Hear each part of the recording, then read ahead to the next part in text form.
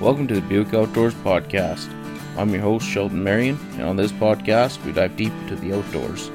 We discuss hunting and fishing techniques, give you tips and tricks, tell stories, and everything in between to help you enjoy the outdoors. Do you want to become part of the Buick Outdoors team, represent one of the best Northern BC YouTube channels, and help us grow? If you do, then check out our brand new online store.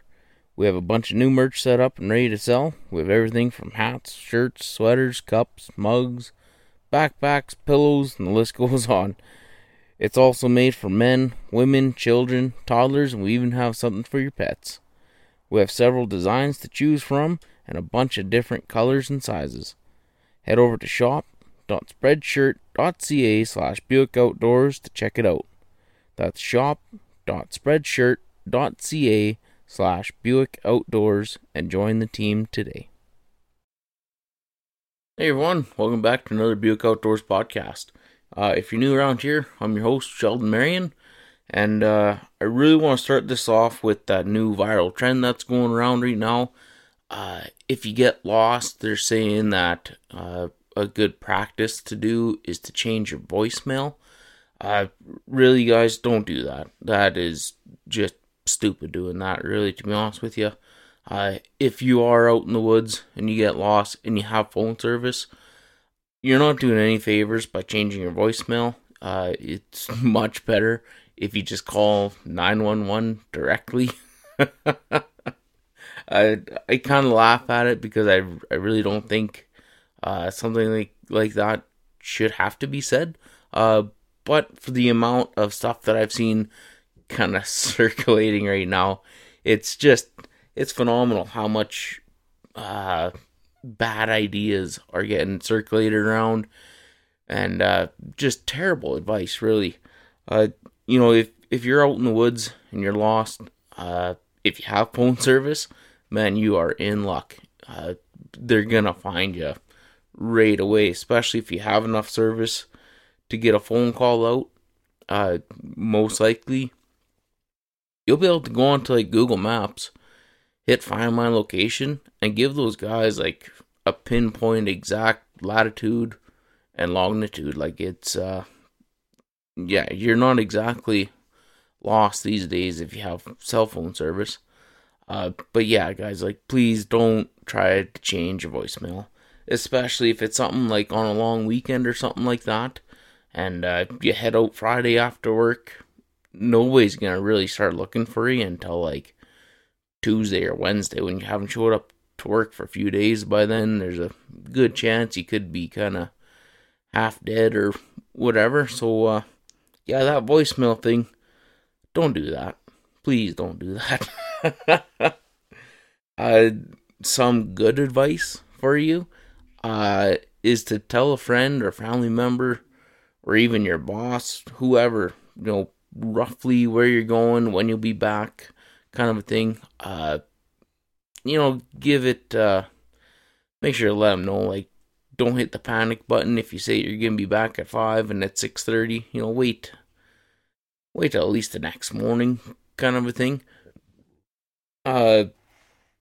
Also too, if you do happen to get lost, just stay put, stay where you are. Try to be seen, have a signal ready to go, whether it is you start a fire and you have a bunch of spruce boughs ready for you. You have a bright jacket or something like that. If you hear a helicopter, you can wave it around. Buy survival equipment, whether it's just a simple survival kit off Amazon. It's a lot better than having absolutely nothing. Also, just kind of use common sense. Don't freak out. Don't panic. The amount of stuff that's kind of thrown at a person, if you do become lost, it is phenomenal. I've been a part of a search and rescue operation once, and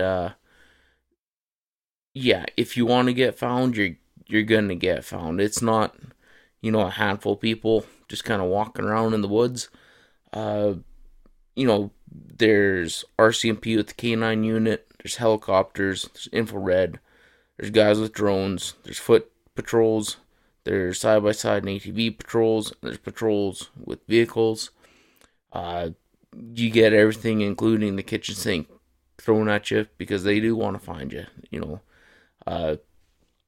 So if you are ever in that kind of a situation, just relax, sit back, build yourself a nice little campfire, and basically just see it as a weird vacation for a day or two, and just kind of wait for search and rescue to find you.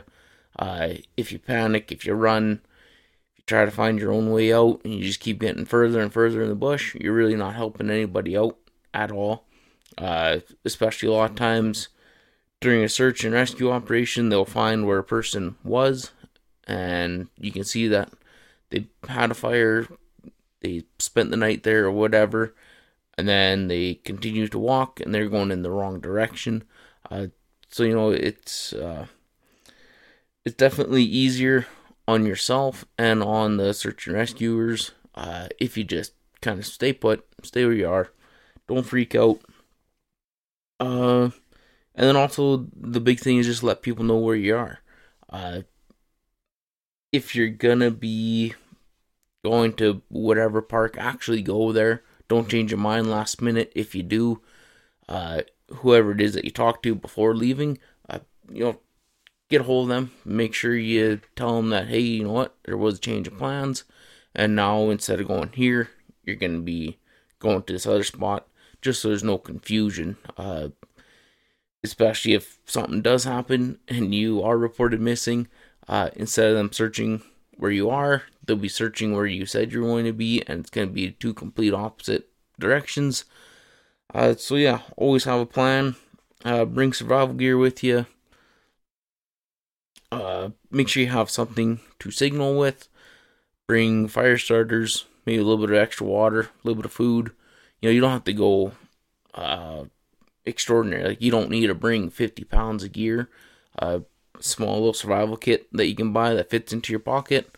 Actually, I got one of these little burner kits. So I got liquid gas here. It's just butane, propane fuel. I always have my little blue enamel cup. And then unfortunately, if you're just listening to this and you're not watching this, what I got, it's a little orange case. It's about, what is that, 3 inches tall, 1.5 inches wide by another inch. And inside this thing, if you open her up and pull her out, it's like a little pocket stove. This one here, got it from Amazon, from E-Tech City. There's these little arms that fold out of it. You hook her up to your little butane, propane gas canister. And on this one too, you don't need matches or a lighter to start it. There's a little red button here on the side that you can push. And basically you just turn on the handle and you have fire.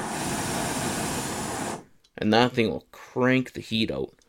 These little things, buy that for $20 off Amazon.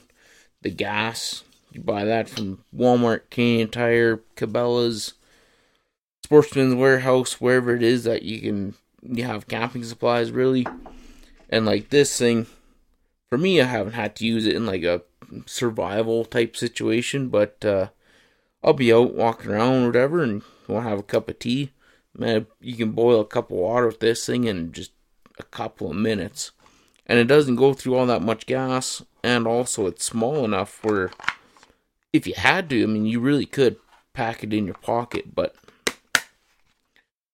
yeah, it might kind of jab your leg a little bit. But this little thing, I just take it, put it in my cup, throw it in my bag with me, and put in a couple tea bags or whatever, a couple things of sugar, kind of a deal. And yeah, for me, that's just to enjoy a cup of tea while I'm out in the bush. But yeah, if you were in an actual, situation there, that thing, yeah, that'd be a lifesaver, that one. Same thing with like having a multi-tool. I always have a Leatherman on me, or just a knife in general. It can help you out. You're not going on some big 7-day extravagant backpacking trip. If you're going on a day hike, you really don't need all that much. Uh, some people, uh, some people really like those kind of in-reach and satellite messaging devices and stuff. For me, I personally don't really like them. Uh, and it's not necessarily so you can get help. For me, it's the mentality that people get once they have that. It almost seems like if you're out in the bush and you're on your own, you kind of know that you are, so you do things a lot different. Uh, you make sure you cut away from yourself. You watch where you're putting your feet. You're not running around like an idiot in the bush. You're watching out for those little branches and stuff that you don't get one in the eye.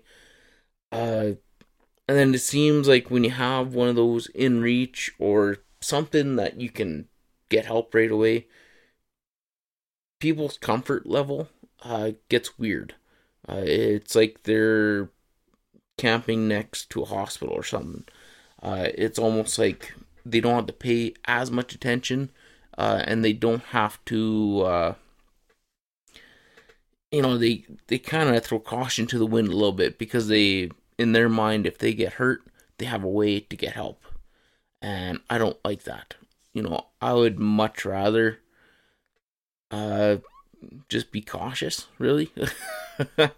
For me, it's just kind of second nature because I've grown up doing this kind of stuff.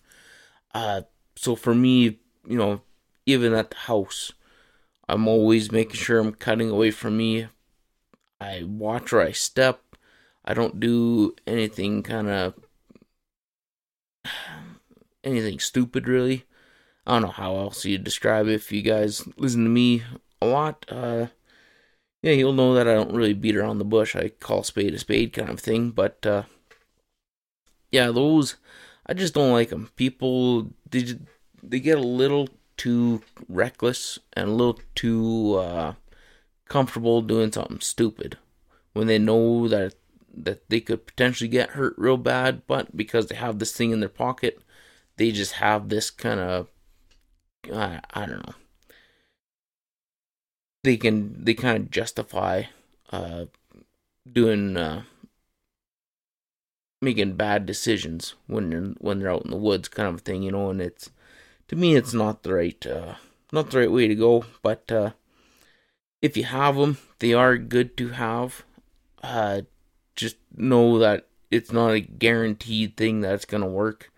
So please, like you still have to be cautious of what you're doing, and yeah, don't make well. Try not to make any stupid mistakes. Mistakes do happen, and also, I don't know what it's like around other places, but in BC, all search and rescue efforts are 100% paid for. So if you need help, call for help, get help. It's not going to cost you a penny. Even though I can tell you there is a ton of money that goes into that stuff. When they bring in like one of the helicopters, the one they used out here was a B2 helicopter. They're about $1,600 to $2,000 per hour. It's half-hour flight out here, half-hour flight home, and then while they're here, it's like about 4 hours of flying that they can do. You don't pay for a cent of that. It is all paid for by the government, by the province, whoever pays for it. Me and you, we don't pay for it. So if you need help, make sure you call for help. But yeah, that's my rant about that, and just be careful out there. I had somebody ask me what I thought about the fur prices and kind of what my predictions are for that. And I'll be honest with you, I haven't paid attention to fur prices for a couple of years. Basically, a few years ago, things started to go downhill pretty quick. All the anti-fur movements and stuff, they've really been coming in and pushing the market out. A lot of the Canadian companies like Canada Goose, they're no longer using coyote fur for the trim. They're going to be using fake stuff, which is a terrible idea. There's a lot of times where, if you have real fur on something, you're really helping out the predator problems that we have. And then also, real fur will actually biodegrade. You take that jacket, throw it in the ditch, the fur will be gone within, a couple years or whatever, and the jacket will still be there. This fake fur stuff, it's made out of plastic. And it's, yeah, plastic doesn't exactly biodegrade all that much. And the weird thing is too is a lot of people when they're anti-fur, they kind of seem to be a bit on the anti-oil side of things too, but they still want their fake fur. So then it's kind of a catch-22 for them poor guys. You get rid of the fur, but then you bring up more oil-based products. But oh well, somebody's got to lose, eh? But yeah, with that being said, the anti-fur people, they're really driving the markets down. Mink farming, it gets a really bad rap. And to be honest with you, in my mind, it should. Basically, you're raising mink up in cages. Once they hit a year or whatever it is, pretty well take them to slaughter, skin them, sell their fur off. And, it is a business. And it might be a business that, I don't know, it might need to happen. But for the most part, I think those mink farms and stuff, they should be kind of like top-ups. The main fur market should be wild fur, wild, sustainably caught fur. It's a natural resource. It's not really going anywhere. You're helping the ecosystem out by trapping. And then if there's ever a dip in the market or an increase in the market and you need extra fur, that's when the mink farms should be able to step in and just kind of, top it up a little. But for the most part, I think wild fur should come first. Farm stuff should come second. But unfortunately, it's just kind of the other, it's opposite. Farm mink, it's a lot cheaper to produce. It's easier to produce, and it's more mass produced kind of a thing, one farmer can raise 100,000 mink, where one trapper might catch a dozen. So, it brings down the fur prices, to the point where the wild fur almost can't compete with it. But, that's not exactly my area of expertise. Never really has been. But then also with the fur now, even like 10, 15, 20 years ago, the main driver of fur was overseas markets. So you got like places in like Europe, China, Russia. They're the main fur buyers. And now with COVID here and our international shipments and stuff like that being just in complete chaos, I really don't see that getting any better. I know a couple years ago things got real bad, and I'm not even really too sure why. That was about 6 years ago, where like even the beaver fur, if you sent your beaver to auction, it might sell. I think back then, it was something like only 40% of the beaver pelts were actually getting sold, and the ones that were getting sold were only selling for about $8 per pelt. And when you're getting $8 for beaver, man, that is not worth it. You're better off just shooting them and leaving them float in the pond, kind of a thing. Which is sad, because beaver, they annihilate so much woodlands, and they flood roads, and they cause just millions of dollars worth of damages every year. So the beaver, they're almost like coyotes and wolves and stuff, where if you manage them, they are good to have around. But once there's too many of them, then you almost have to kill them just to kill them. Really, you have to have that manageable number. And right now, the predators are exploding, beaver are exploding, and it doesn't do any good for anybody. Even if you are a fur trapper, you can go out. Like the amount of work it takes to actually trap a beaver, skin it, flesh it, and get it ready for the fur auction, it is enormous how much work goes into it. For me, I personally enjoy it, but if you're trying to do it to make money, it's not going to happen. Unless you get a nuisance permit and you're on a nuisance job, then absolutely, that's the absolute best way to trap beavers, because you're paid per tail, not per hide. And so really, you go out, where Farmer Joe has 20 beaver that keep flooding his road or whatever, and it's washing the road out. You go out there and you charge him $500 per tail, kind of a thing. There you go. You're making money. It wouldn't be $500. It might be 20 to 50, kind of a thing. But yeah, that's the only way you're really going to be making money off of beaver. The caster is not too bad. I know when we were big into getting beaver, we made way more money off of the beaver caster than we ever did on hides. And that's when we were making like good money on the beaver hides. I think we were averaging kind of $30 to $40 per hide. And when we were doing that, we were taking my uncle's riverboat. We were floating down the piece. We'd fire it up. We'd drive up the beaten. And that's when we had the adjoining trap line. So the beaten river was on our trap line. And we'd just take the afternoon and we'd shoot a bunch of beaver. Probably, 10 to 20 beaver kind of a thing.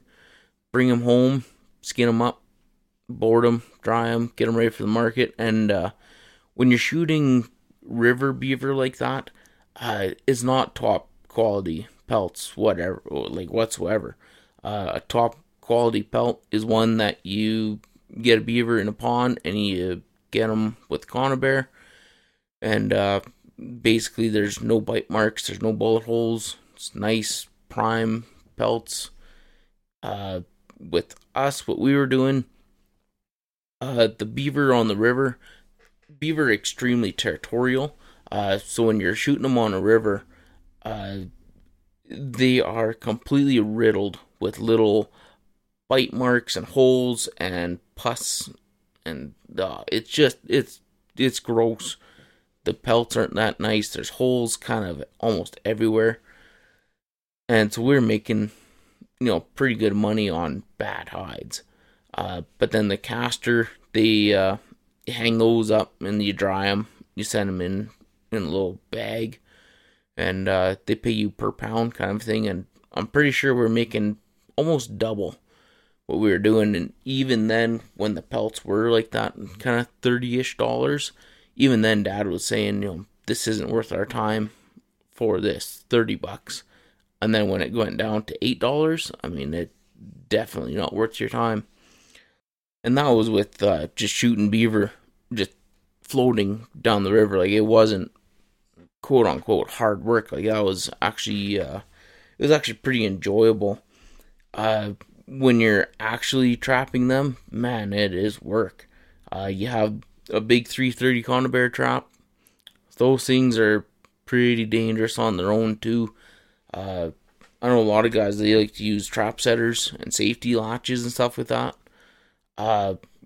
Myself, I've never used a safety with them, because once my hands are off of that trap and away from it, I don't want to go anywhere near that thing. It's one of the only things in the bush that'll scare the shit out of me, is a 330 conibear that's set and ready to go. I don't want to be anywhere near that thing. I've used them lots, but you definitely have to respect them. If one of those went off on your arm, your arm's broke. So then, when you're doing the safety latches, in BC anyways, your trap has to be fully submerged underwater for it to be legal. And when you have the jaws set on a 330, you take a safety catch, and you put it on top of the jaw, you let her go. Then that way if it sets off, the safety catches those jaws and doesn't completely close. The problem with that though is when you're trapping, especially for beaver, you have to submerge that trap underwater. And where beaver live, it's usually not clean water. You have about 2 inches that you can see. After that, it's just kind of brown, murky, muddy water. You can't see nothing. So you put your trap down in there, you get her all set, you get your guide stick set up, and now you got to reach into that water, find your trap, find that safety, pull the safety off, and again, you can't see what you're doing. So for me, I just held on to the top. That way, if it does go off, whatever, it'll push my fingers out of the way, but it won't actually catch me. And then that way, once my hands are off that trap, I don't gotta touch it again. We're good to go. Trap set. You hit the road running. But yeah, the amount of work that goes into that, you have to pack your 330 in there, or your big footholds. Again, with the footholds, you can't just use like a number 3 soft catch. You have to use like an MB 750, which is a wolf trap. They're, how big is that? The jaw spread is about 8 inches, kind of a thing. And that's just because the size of a beaver foot is so big. Like, you can use a number 3 soft catch. You can really use any foothold because it's a drowning set. But the MB 750 is like the go-to trap for that. Usually you want to get like a hind foot catch, and then when they step on that, they slide down the cable to where your anchor is, and then they can't swim back up and it drowns them. It's a very, very effective way to trap them. But when you're doing that, you have a great big foothold trap, you have a bunch of cable, you have stakes, you have your anchor.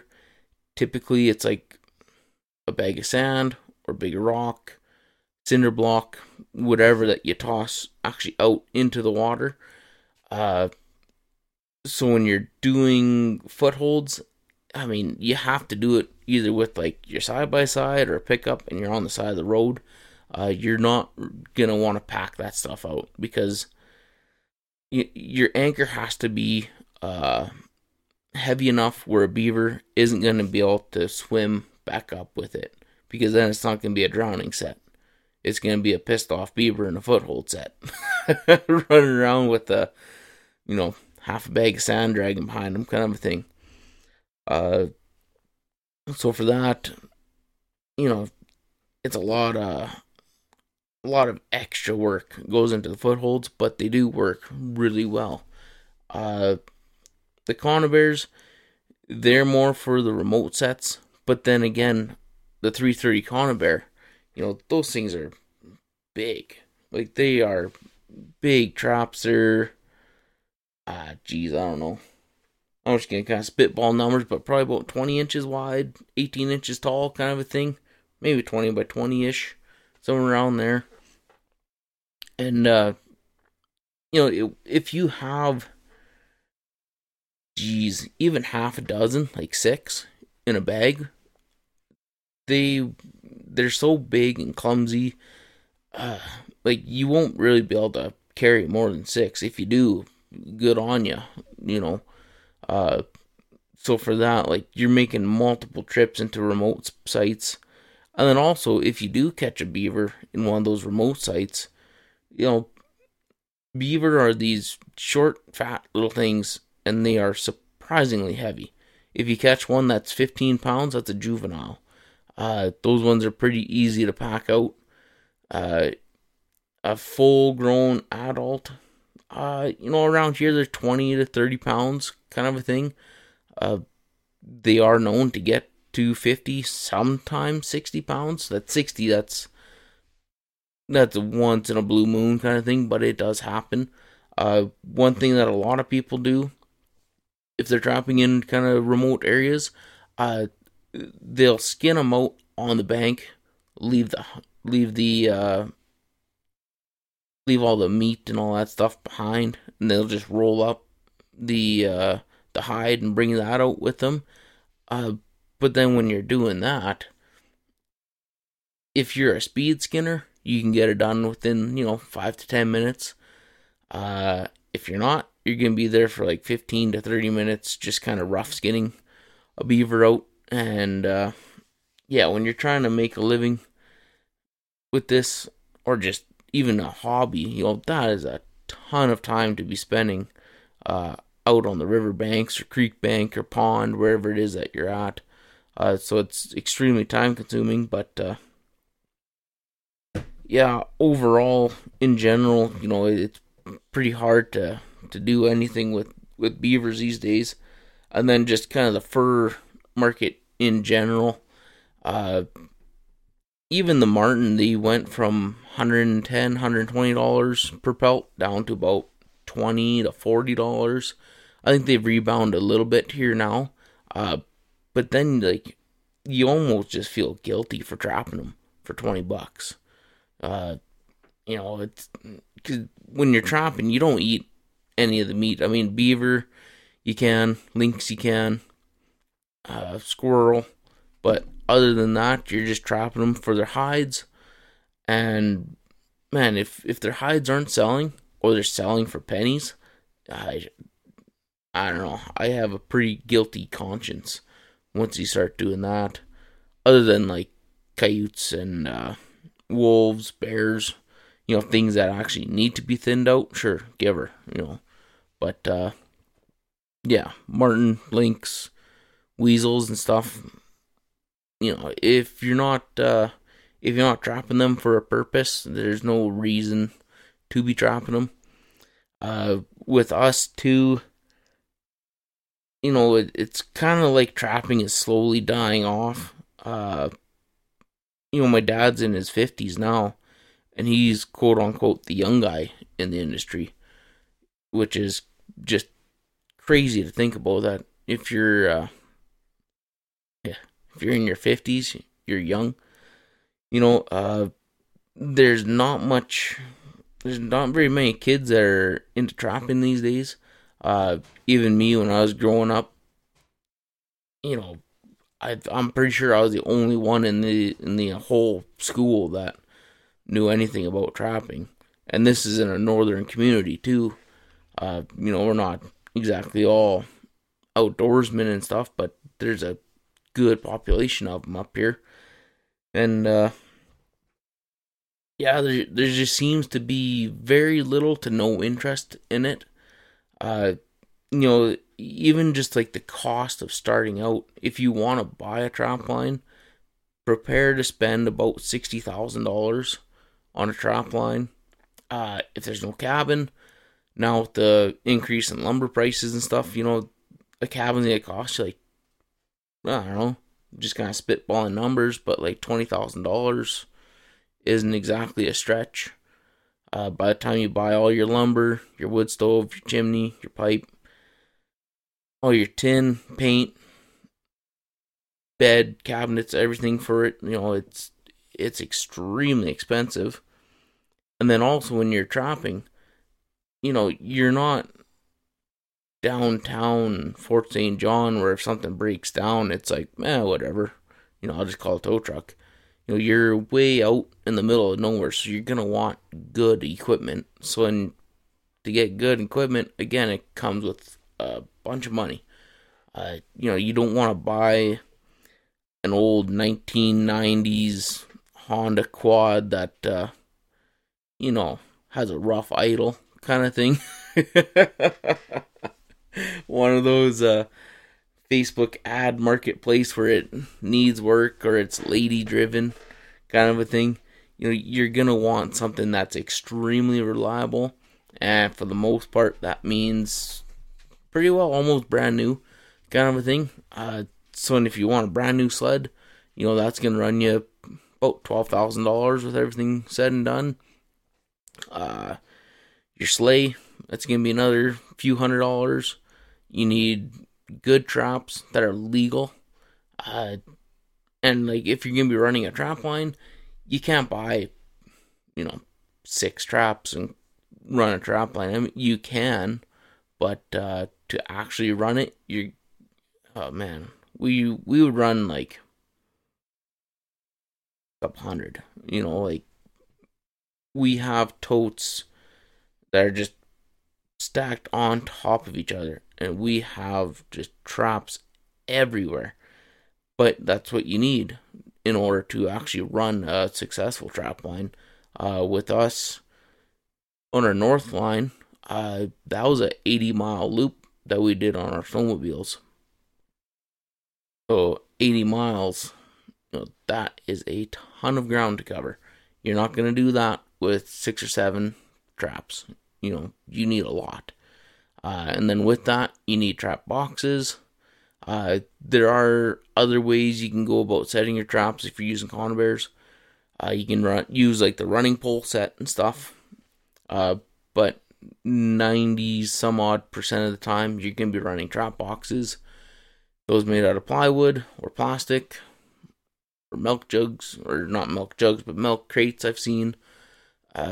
But again, it's stuff that's going to be costing you money. And now that a sheet of plywood is, whatever, $50, you can get, I think, 3 or 4 boxes out of that. That's a pile of money for, even if you do like 2 dozen traps. It's just phenomenal how much money you gotta spend. And then also, you have to maintain all your stuff, and that can cost you quite a bit. It's just part of owning any type of machinery. So you can kind of work that into it, or you just kind of shrug it off, and it is what it is there. A big issue that we started having here recently is kind of vandalism. We had issues out at mile 80. We had a cabin out there. Somebody came in and actually burnt that one down. When we talked to police about that, we were basically told, piss off. They started up a case number for us, and that was as far as their investigation went. And we only had that one for like a couple of years, and somebody burnt it down. Don't know why. Everything was up and legal. It wasn't forestry or anything like that. Just, I don't know. Somebody felt like lighting a fire that day, I guess. So we had a cabin burned down. We had a cabin way at the end of the 73 road. There was an operator out in that area that kept stealing from us. That guy was really stupid. There was him and his cross shift kind of a deal. So if something ever got stolen out there, nobody goes out there, especially in the winter.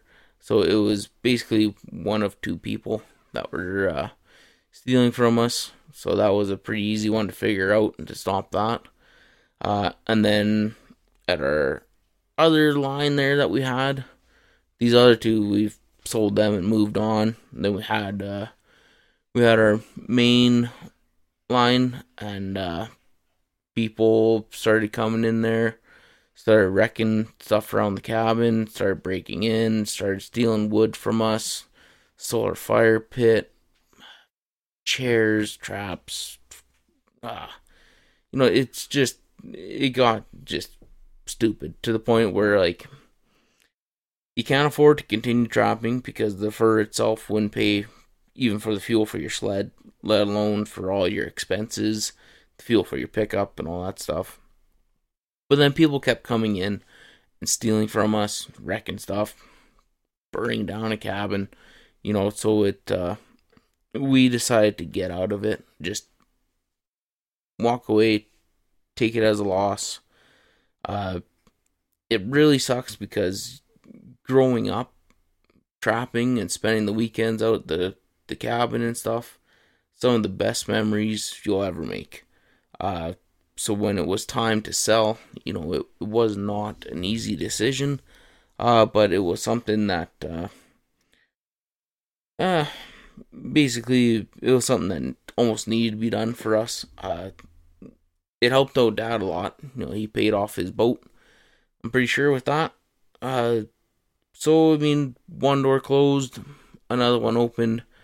It was great while it lasted, but it was time to move on. And the guy we sold it to, he was, it was a dream come true for him. He was finally able to start his own, I wouldn't say a trapping career, but he was finally able to have his dream come true of owning a trap line, owning a cabin, and it feels pretty good to be able to say that you didn't really hand it to him, but being able to kind of pass on the tradition or pass on the torch kind of a thing. It's pretty cool that you see that they're out there, they're trapping it now, they're enjoying it, they're making their own memories like we did when I was growing up, kind of a thing. So yeah, it's nice to see that. But with that too, it kind of comes with what I was raised for. The future that I had planned. It almost seems to be like I was raised for a future that almost no longer exists. Like hunting, fishing, trapping.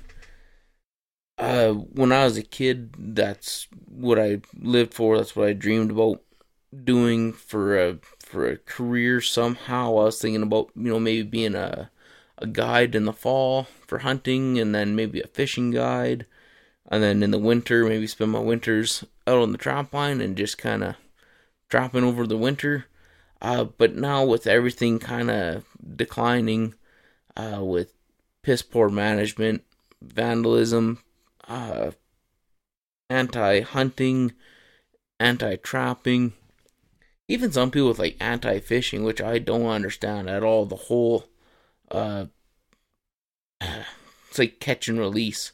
All of a sudden, that's a bad thing that you're catching a fish and releasing them. Whatever. But it's kind of an unfortunate area that we're in here now. Growing up, always had in my mindset, this is what I'm going to be doing. I had no idea, it would come to kind of like this, doing a podcast or YouTube kind of thing. This has just happened to come along kind of a deal. I didn't really plan for this. But, the future that I had planned out for myself, my dad, he always told us, like, when we were growing up, like, you need to have some sort of a plan, a purpose. He was always driving us to think about our future, set up RSPs and stuff like that. And so when I was young, I had this plan kind of put in place already. Like I was going to graduate, go straight into like a guide job. Once that was done, maybe spend the winter at the trap line. In the spring, look for another job, either guiding spring bears for a few months and then getting into a fishing guiding outfit until fall, and then go back and guide big game animals kind of a thing. But then now as you grow up, you're kind of seeing the direction everything's going in. That type of lifestyle, it's not exactly out of your hands or out of reach kind of a thing, but it's hard to imagine being able to do that now, especially with there's everything's just kind of slowly slipping away kind of thing. Around here, our moose and deer population is down, predator population is skyrocketing. You have a lot of anti-hunting now. You have a lot of hunting pressure. The wildlife management is just non-existent. I've said that a lot in the past. The trapping industry it's not quite dead, but it's on the verge. Even the fishing is down. We got whether it's from climate change and warmer waters and stuff, that does affect a lot of stuff. But there's also overfishing. There's some groups of people that don't listen to any regulation whatsoever. Especially around here, there's a couple of different groups where, they'll go and they'll catch fish by the bucket loads. And when they get caught, they just, whatever. Pay the fine, do whatever. Or they send their kids in, and the kids do all the fishing. And, they just load up into the truck or the van or whatever, drive back home, and they don't really care. So you got overfishing, very little to no management, and warmer waters making the fish population decline by quite a bit. And then that's just like on the rivers and stuff around here and the lakes. It seems like kind of the funding and stuff isn't quite there anymore either. It's a lot of negative stuff that's going on right now, and I really don't know how they're exactly gonna fix it, other than they could start by getting their head out of their ass, kind of a thing, and maybe talking to more outdoorsmen. But I'm just repeating myself over and over. They need to talk to the outdoorsmen, the woodsmen that actually care about the outdoors, they care about the wildlife, not just the people that want to go out there and see that you can catch 5 trout. Knock that down to 2. You can. People just don't self-regulate, and again, broken record. And I really want to quit talking about it because it's really not going anywhere. And unfortunately, that's just kind of what happens. You can talk all you want, but until there's action, nothing's gonna happen. And yeah, I don't know. One good thing is that there is more and more newcomers. But with that, there's also a lot more mistakes. I don't know if their emotions just get the best of them, but it seems like there's a little more poaching these days than what there used to be, or it might be just from people getting desperate, or whatever. Who knows what the case is? Sometimes mistakes do happen. Other times it's just pure ignorance. The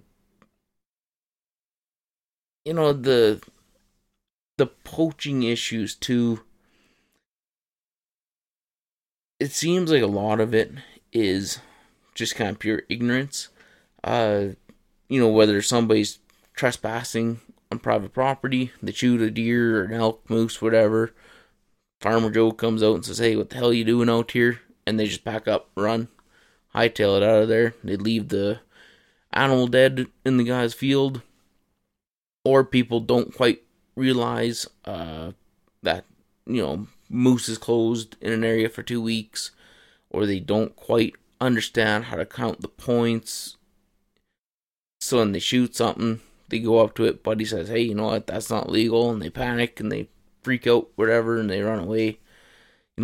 Mistakes do happen, but with all these newcomers, you really got to educate yourself, read the regulations. If you don't know, make sure you ask for help. One problem that I've been seeing a lot, though, is with a lot of like these kind of Facebook groups and stuff, people won't look at the regulations whatsoever. They just go on and say, "Hey, how many deer can I shoot in Region 7B in the Northeast region?" And somebody from wherever, just trying to get a laugh, will say, "Oh, don't worry, you can shoot 7." So when Buddy goes out and shoots 3 or 4, thinking, "Oh yeah, no, somebody on the internet there said I can do this, so it must be legal." And turns out, oh crap, you can only shoot 1. So make sure you're not just getting your info from somebody online. Actually do your part and look it up. Give your head a shake, read regulations, get familiar with regulations. If you do screw up, just own up to it. Everybody messes up. We're humans, right? Uh, really, if you never make a mistake, you're not trying. To be honest with you, you know it's one of those unfortunate things where if you do something enough, a mistake is gonna get made. Whether you're hunting or working as a chef, eventually you're gonna cut your finger, right?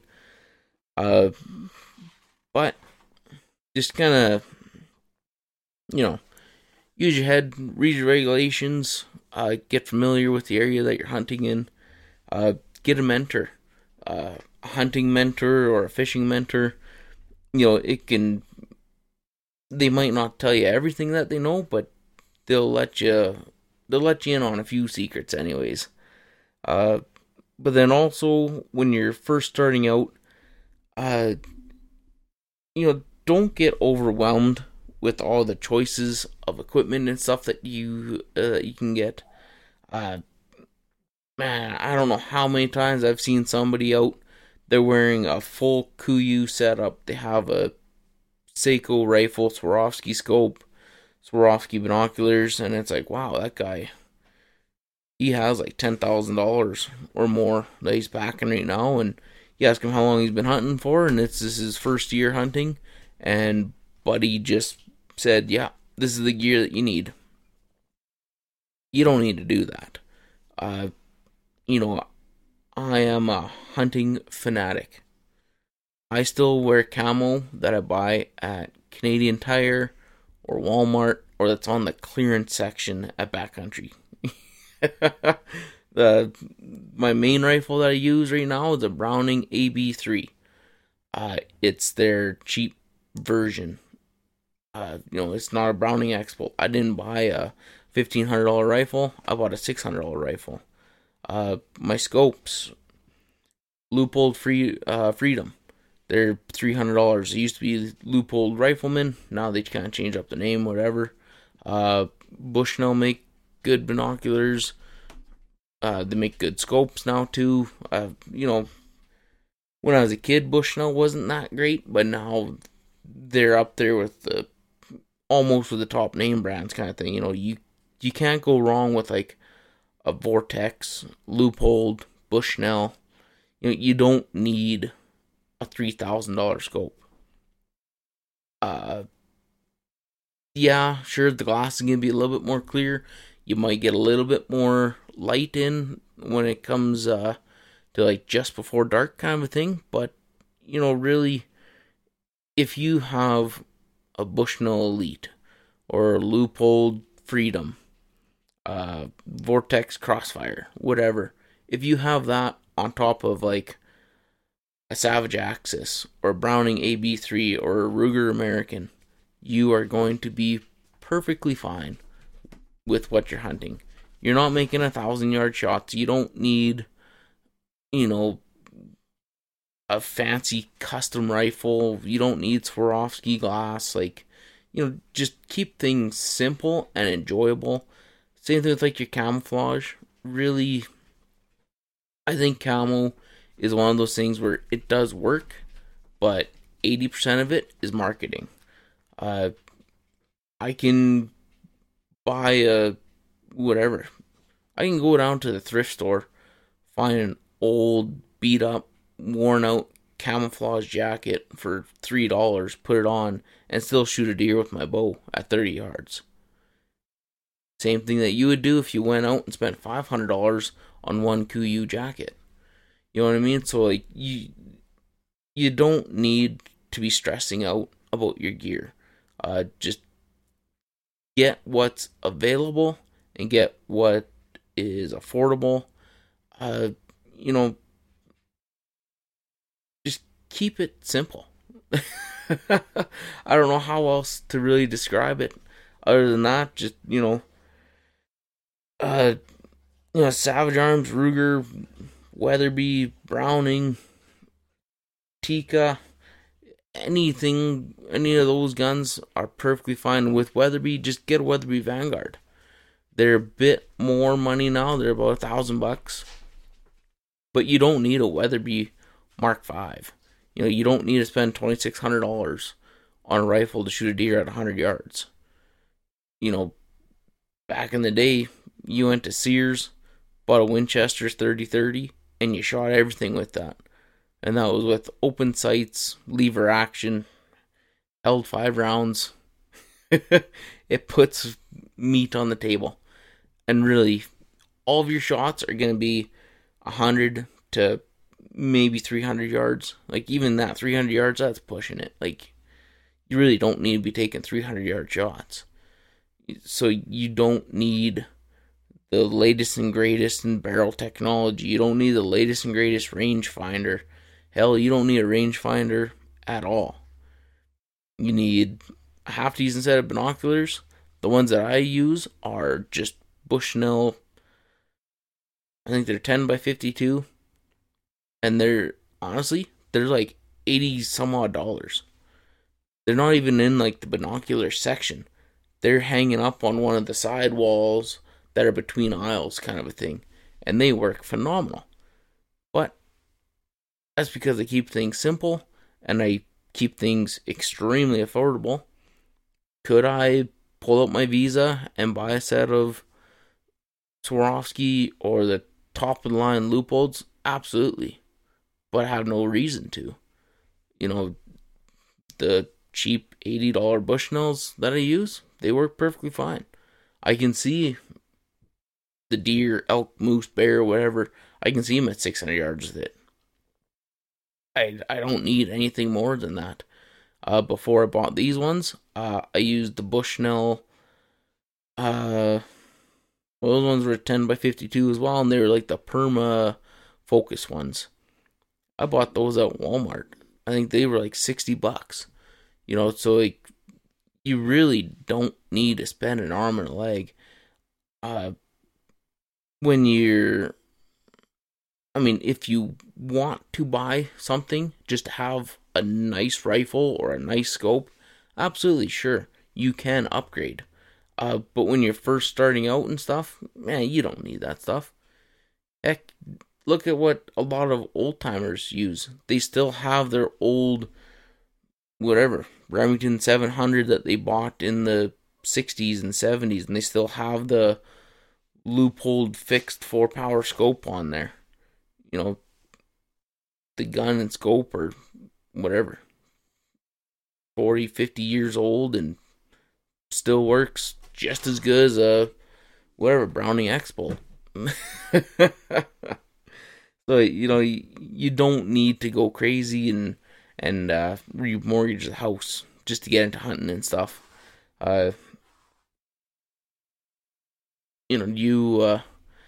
just gonna go broke and you'll look cool, I guess, but that's about it. But anyways, guys, I think I'm gonna cut her there. Thank you for tuning into this. If you're just listening to this, we have the video version up on YouTube.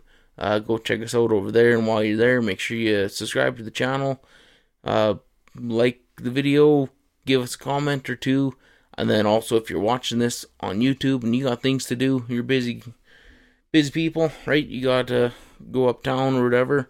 You can find this on all major podcast platforms: iHeartRadio, Spotify, Google, Amazon, whatever other ones there are. But anyways, yeah, give that a check. Check it out over there. Maybe leave us a rating or two. I don't know if that really helps us or not, but I mean, it can't do us any harm, I guess. Anyways, guys, thank you for watching. Thank you for listening. Again, make sure you subscribe to our YouTube channel, and we'll catch you on the next one.